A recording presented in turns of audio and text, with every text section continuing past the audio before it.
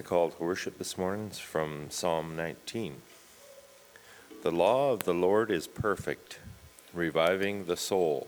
The statutes of the Lord are trustworthy, making wise the simple. The precepts of the Lord are right, giving joy to the heart. The commands of the Lord are radiant, giving light to the eyes. The fear of the Lord is pure, enduring forever. The ordinances of the Lord are sure and altogether righteous. They are more precious than gold, than much pure gold. They are sweeter than honey from the comb. Just join with me in a word of prayer here before we get started. Heavenly Father, as we gather in this place this morning, we thank you for that opportunity which we have to do just that, to honor and worship you and learn from you in a safe place and in a warm place, and we just can't thank you enough for the many blessings you bestow on each and every one of us. And as we learn, we also pray that you would help us put it into practice, not just to use it within these walls, that we would take it to the streets and glorify you in everything we say and do as you would see fit. In Jesus' name we pray these things. Amen.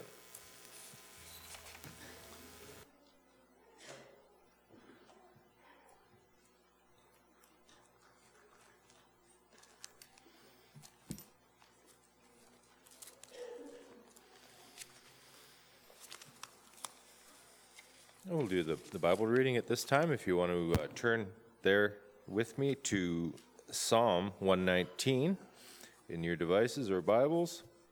I'll be reading Psalm 119, 89 through 104.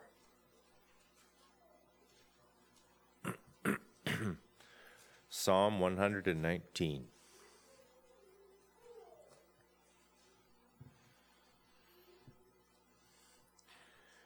Your word, O Lord, is eternal. It stands firm in the heavens. Your faithfulness continues through all generations. You established the earth, and it endures. Your laws endure to this day, for all things serve you. If your law had not been my delight, I would have perished in my affliction. I will never forget your precepts, for by them you have preserved my life. Save me, for I am yours. I have sought out your precepts.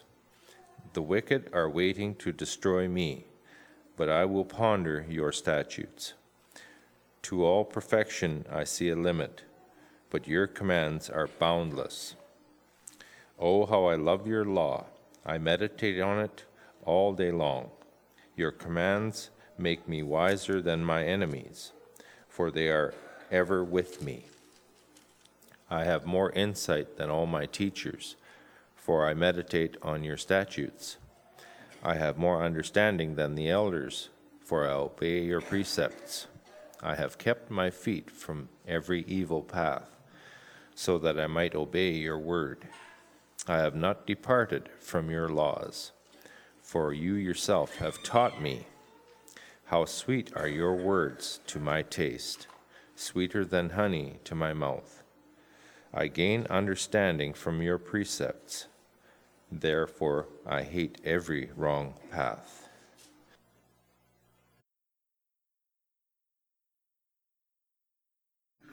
All right, if you have Bibles with you or in some form or another, I would encourage you to turn with me to 2 Timothy chapter 3. And while you're doing that, I would like you to think about a couple of things. One of them is this, whatever color this is. My temptation is to say salmon, but oh, it's good. All right.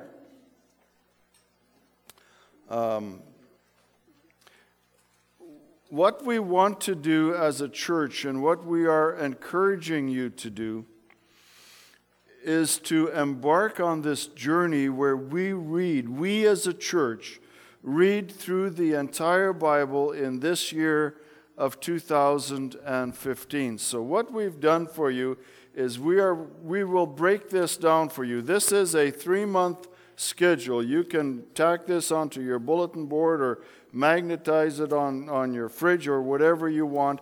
And then every week, what Melanie has done is she has put the schedule on the back of the bulletin as well. And then also in the inside of the bulletin, there is a place where you can go to the website and you can read more, get more help and do whatever you need. If you have a device, you can enroll in a Bible reading plan, or if you have a computer, you can enroll in a Bible reading plan, and they will send you the pertinent passages every single day for you to read. Now, when you embark upon this, it's highly unlikely that every single one of us is going to do this for 365 days or 361 days, this being January 4th, this current year. So when you do fall down and you miss a day, pick it up and pick it back up the next day again. You know, it's like learning to ride a bicycle. When you fall down, you get back up again, you dust yourself off, and you get back up again. So let me encourage you to get involved in this, even if you can't do it all. But try and track with us, because I will be speaking on this. I don't know if you noticed, but just about all of the songs that Jason picked this morning dealt with the Word of God and what it does in our lives. And I'm going to be speaking on that a little bit this morning. But let me encourage you to at least get involved with this partially. If you can do it full tilt, I commend you for that. Some of you we'll talk about why some of you won't do it a little bit down the road here. But anyway, let's go to 2 Timothy chapter 3. And we will be reading in various places this morning, but we're going to start there. 2 Timothy chapter 3, and I'm going to begin reading at verse 14.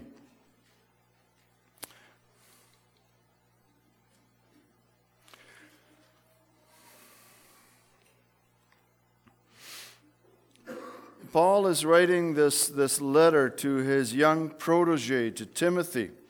And Paul is at the end of his career. Timothy is at the beginning of his career.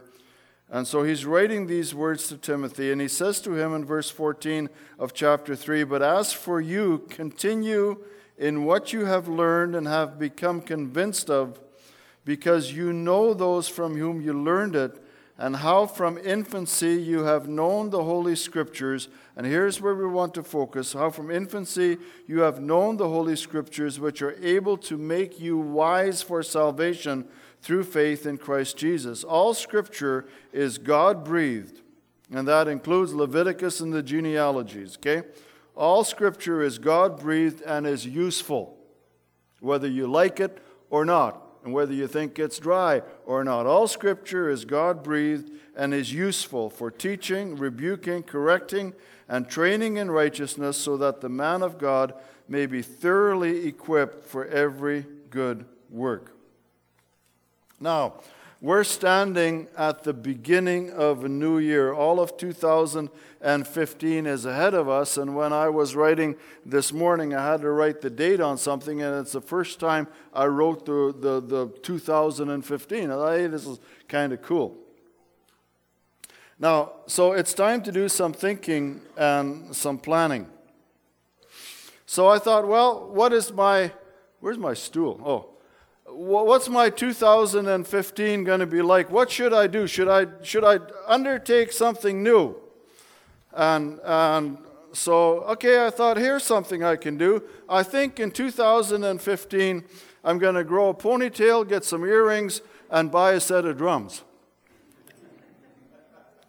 And I thought I'm going to learn to play the drums in 2015. Now, I haven't talked about this with my wife, but here's my plan. I'm going to buy a really cool set of drums and put them where our dining room table is and practice every night.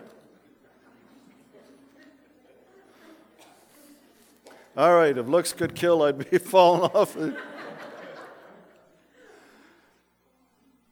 I thought, nah, probably not a good idea. So, like, what are we going to do? What's the point? Even if I grow a ponytail and get earrings and learn to play the drums, in 2015, what difference will it make? Probably in the long run, not a whole lot. And in light of what's going on around me, and in light of what's going on in the world, maybe I should be looking at something bigger than just myself and just my own interest. Oh, this thing is... There we go. I have a lock button on this somewhere. There. So, I asked myself the question, okay, this is just about me, but what about my family? What about my friends? What about my church? What about my neighbors? What about my community? What about the gospel? What about the world in which I live? Should I maybe pursue something with those kind of things in mind? And as I thought about that, I made the choice that I will choose to pursue wisdom in 2015, and I will choose to pursue the wisdom that is found in the Bible. And that's why one of the reasons that we want to do this Read the Bible for Life initiative, to read through the Bible in 2015 so that we together as a church, it's not just a matter of reading the Bible, but it's a matter of pursuing wisdom and learning God's wisdom. Why is there a need for that? So if I choose wisdom as my goal for this year, why is there a need for that? And as I looked at that and I thought, why should I choose wisdom? And I put just one PowerPoint slide together. And Anson, if you could get that thing up there. So I decided, okay, we're going to see what wisdom is and what it isn't. And so you know the synonym, antonym things. So Anson, if you click that again, all those synonyms are going to pop up there. So what is wisdom? It's sagacity or sagacity.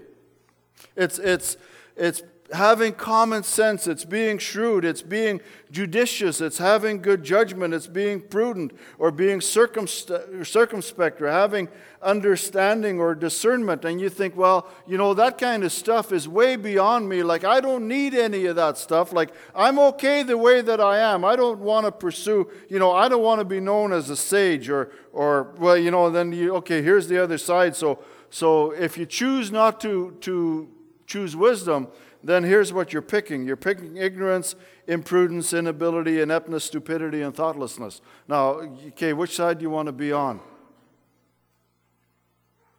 It's not much of a question, is it? So the alternatives are not really looking all that appealing. So if you look back at 2 Timothy chapter 12, or 3 rather, and verse 12, Paul says, everyone who wants to live a godly life in Christ Jesus will be persecuted, while evil men and impostors will go from bad to worse, deceiving and being deceived. This is the world in which we live. Okay, there are impostors out there. There are evil men who deceive people. And if these were problems in the first century, then these are problems, even bigger problems today. Turn with me back to the book of Proverbs. You'll find it in about the middle of your Bible. It comes right after Psalms. And we are going to go to chapter 2. Why should I pursue wisdom? What will it do for me?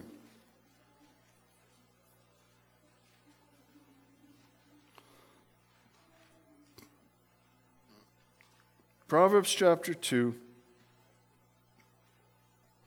And we'll begin there at verse 12.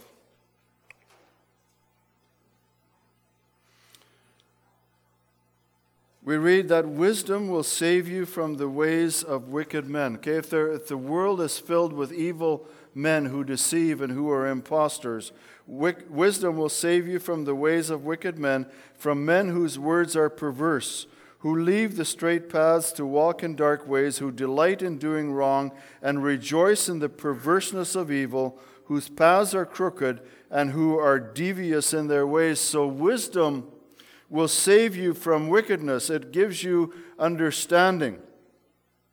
It saves us from evil, from the ways of wicked men. It also saves us from the seduction of sensuality. I've seen so many people get laid by the side of the road because of this. Verse 16, it will save you also from the adulteress, from the wayward wife with her seductive words, who has left the partner of her youth and ignored the covenant she made before God.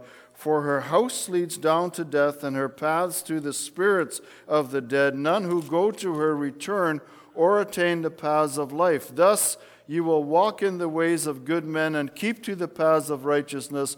For the upright will live in the land, and the blameless will remain in it, but the wicked will be cut off from the land, and the unfaithful will be torn from it. Hey, wisdom is good for you. Wisdom is something that is going to make sense for you. Wisdom is something that allows us to live life contentedly and not keep looking for something else. And wisdom brings us life and lasting satisfaction. So how do we get it? Okay, if we're going to choose wisdom, how do we get it? Well, there are basically two sources of wisdom. You remember we talked about the simplicity of some things, okay? The metric system, the decimal system. If you can count to 10, you've got the decimals and the metric system aced, right? Not that difficult. If you can count to 7, you've got most music theory aced. Like, it's not really that difficult. And when it comes to spiritual things, all you need to do is to be able to count to 2. And so, there's basically, as far as God's concerned, there are two kinds of people in this world. There's two kinds of a lot of things. And so there are also two kinds of wisdom. There is God's wisdom, which we find in His Word and in His Son. So if one is God's wisdom, what's the other one? It's not God's wisdom. It doesn't take a rocket science. Where does that not God's wisdom come from? It comes from either human beings or it comes from Satan and his buddies over there. The Bible calls them powers and authorities. So there are two sources of wisdom. We can either look for God's wisdom, or we can go to wisdom that is not God's and get sidetracked by it. Now, if we choose to go with God's road, we're going to get into some conflict with the wisdom that is not God's wisdom, but that's all right.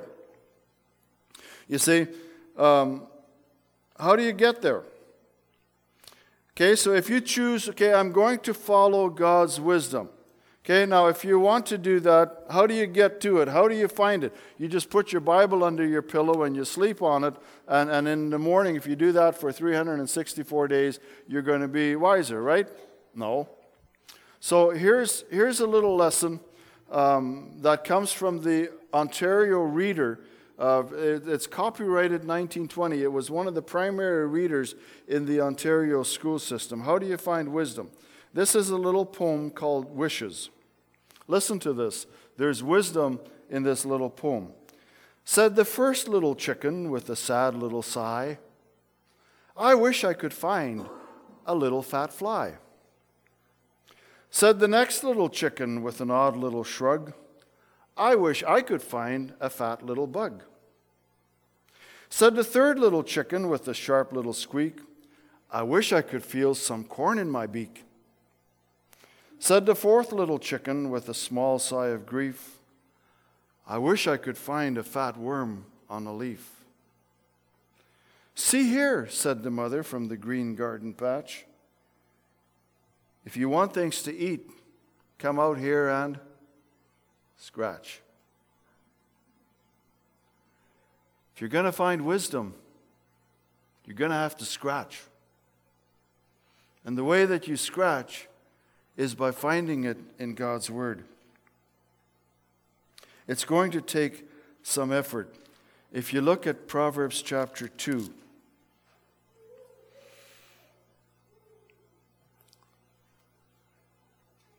and verse 3. Proverbs chapter 2, verse 3, if you call out for insight and cry aloud for understanding, if you look for it as for silver and search for it as for hidden treasure, then you will understand the fear of the Lord and find the knowledge of God, for the Lord gives wisdom, and from His mouth come knowledge and understanding. I don't know if you ever watched the show on TV called Yukon Gold. But these are the guys that go to the Yukon and they're looking for gold. They spend their entire summer just working like mad to try and pull gold out of the ground. If you search for wisdom like those people search for gold, then you will find it. But you've got to go out there and scratch. And it's going to take some work. Reading the Bible is not something that, it's not like reading a novel or some other things that are easy reading. Some of it is hard. Some of it is dry. Some of it is dusty. Now, some of you will do this naturally. I know some of you are really pumped about it, but some of you won't. And there are some scary things about reading through the Bible. One of them is you might fail. You might say, okay, Lord, I'm going to read, I'm going to get on board with this program this year, but you might fail. And when you fall, you get back up and get going again. You might get stuck. Somewhere along the line, you might say, this isn't working for me, and you're stuck for a little while. Hey, you can get unstuck. You might feel overwhelmed. You might say, well, I don't really understand this. There's another scary thing, is that you might actually learn something. That's scary too. You might be out of your comfort zone. It might interfere with some of your favorites, some of the things you like to read and some of the places you like to go in Scriptures. It'll cost you some time. You might wind up needing to change something in your life, because what will happen is that God will speak to you and maybe put His finger on something in your life. And then you might actually wind up doing something that God asks you to do and that your church is asking you to do as we go on this journey of discovery together. You see, when you get involved in the search for wisdom, you will gain the benefits of wisdom. The passage that Dave read for us earlier in Psalm 119 says these words, "Your commands make me wiser than my enemies, for they are ever with me." If our world is filled with enemies, then reading God's Word is going to make me wiser. I have more insight than all my teachers, for I meditate on your statutes. I have more understanding than the elders, for I obey your precepts. You see, and that's where the difference is too, is between knowing and doing. The scary part is that when you begin to read God's Word, God's going to ask you to put into practice the things that you learn. There's a huge difference between knowing and doing. Jesus said, remember I said there's two things you need to know about God? There's basically everything boils down to two. Jesus said there are two kinds of people, those who hear my word and those who do it. Okay, there are two kinds of people, those who are saved, those who are not, those who have eternal life, those who will perish, those who are forgiven, those who are not forgiven. We're down to the two part. But here's the wow factor in all of this. When you read God's Word, in Isaiah 55, you read the words, God says, "My word will not return to me without accomplishing that which I send it out to do." The New Testament in Hebrews chapter 8 says, "For the word of God is living and active, sharper than any double-edged sword. It penetrates even to dividing joint and marrow, soul and spirit. It judges the thoughts and attitudes of the heart." When you read God's Word, this is not some dead book. Whether you read it on here, whether you read it on a device or something else. When you read God's Word, something will happen to you because this Word is living and active. There is a supernatural power that is very much a part of this world. The passage we read in Timothy said, all Scripture is God-breathed and is useful. You may get hung up in Leviticus. You may get hung up in the wars. You may get hung up in the genealogies and the begats and the census and all the rest of these things and all the people who came back in the return from exile and all the family names and heads and all the rest of that. You know what?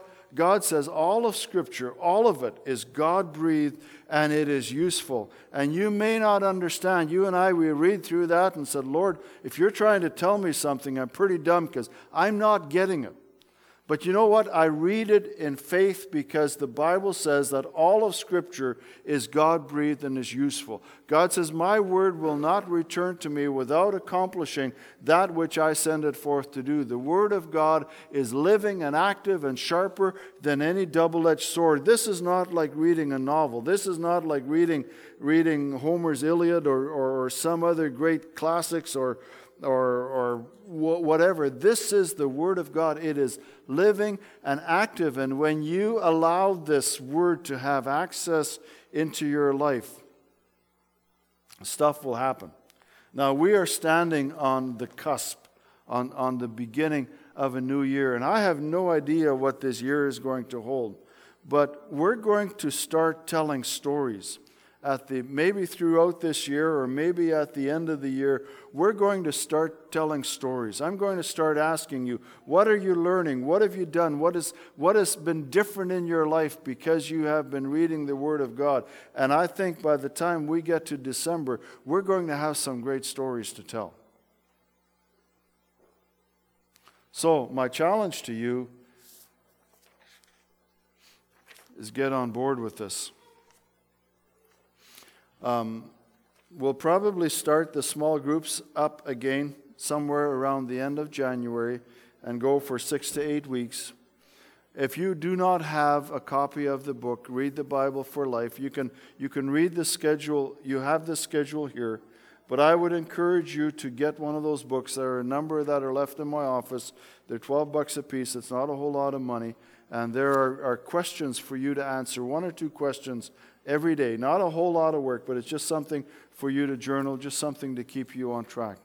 But let me encourage you to get involved with this, to choose wisdom rather than to choose ignorance or rather than to choose dullness or rather than to choose whatever. But let's jump on this and we'll see what God has for us at the end of the year. When Kathy and I made a decision many years ago to sell everything we had and to go to Bible school, we were wondering sometimes, could we be making the wrong decision? And a wise lady in our little church in Houston, BC, said to us these words, how can it ever be wrong to get to know God and His Word better? And I don't know where this journey is going to take us. We start in faith. We start the journey with a single step, and we'll see where God takes us. And we'll see the stories that we have at the end of the year. Let's pray together. Father, thank you for your word. Thank you that it is indeed living and active and sharper than any double-edged sword, that it is the source of wisdom. And Lord, as we get to know you, as we get to know your word, that wisdom will become part of our lives. And so, Lord, help us to choose wisdom. Help us to not only read your word, but then to put it into practice, to walk in your ways. We don't know where the journey is going to take us, but we know who is our guide. It is you, God. It is you, Father God. It is you, Lord Jesus Christ, the living word. We have the written word. And we know that as long as you're in charge, it's going to be a good trip no matter where we wind up going. So, Father, give us courage, give us faithfulness, help us to read together, to learn together, and to grow together as Emmanuel Baptist Church. We ask it, Lord Jesus, in your mighty and all-powerful name, and we ask that your will would be done in spite of us, Lord. Yes, in your name we pray. Amen.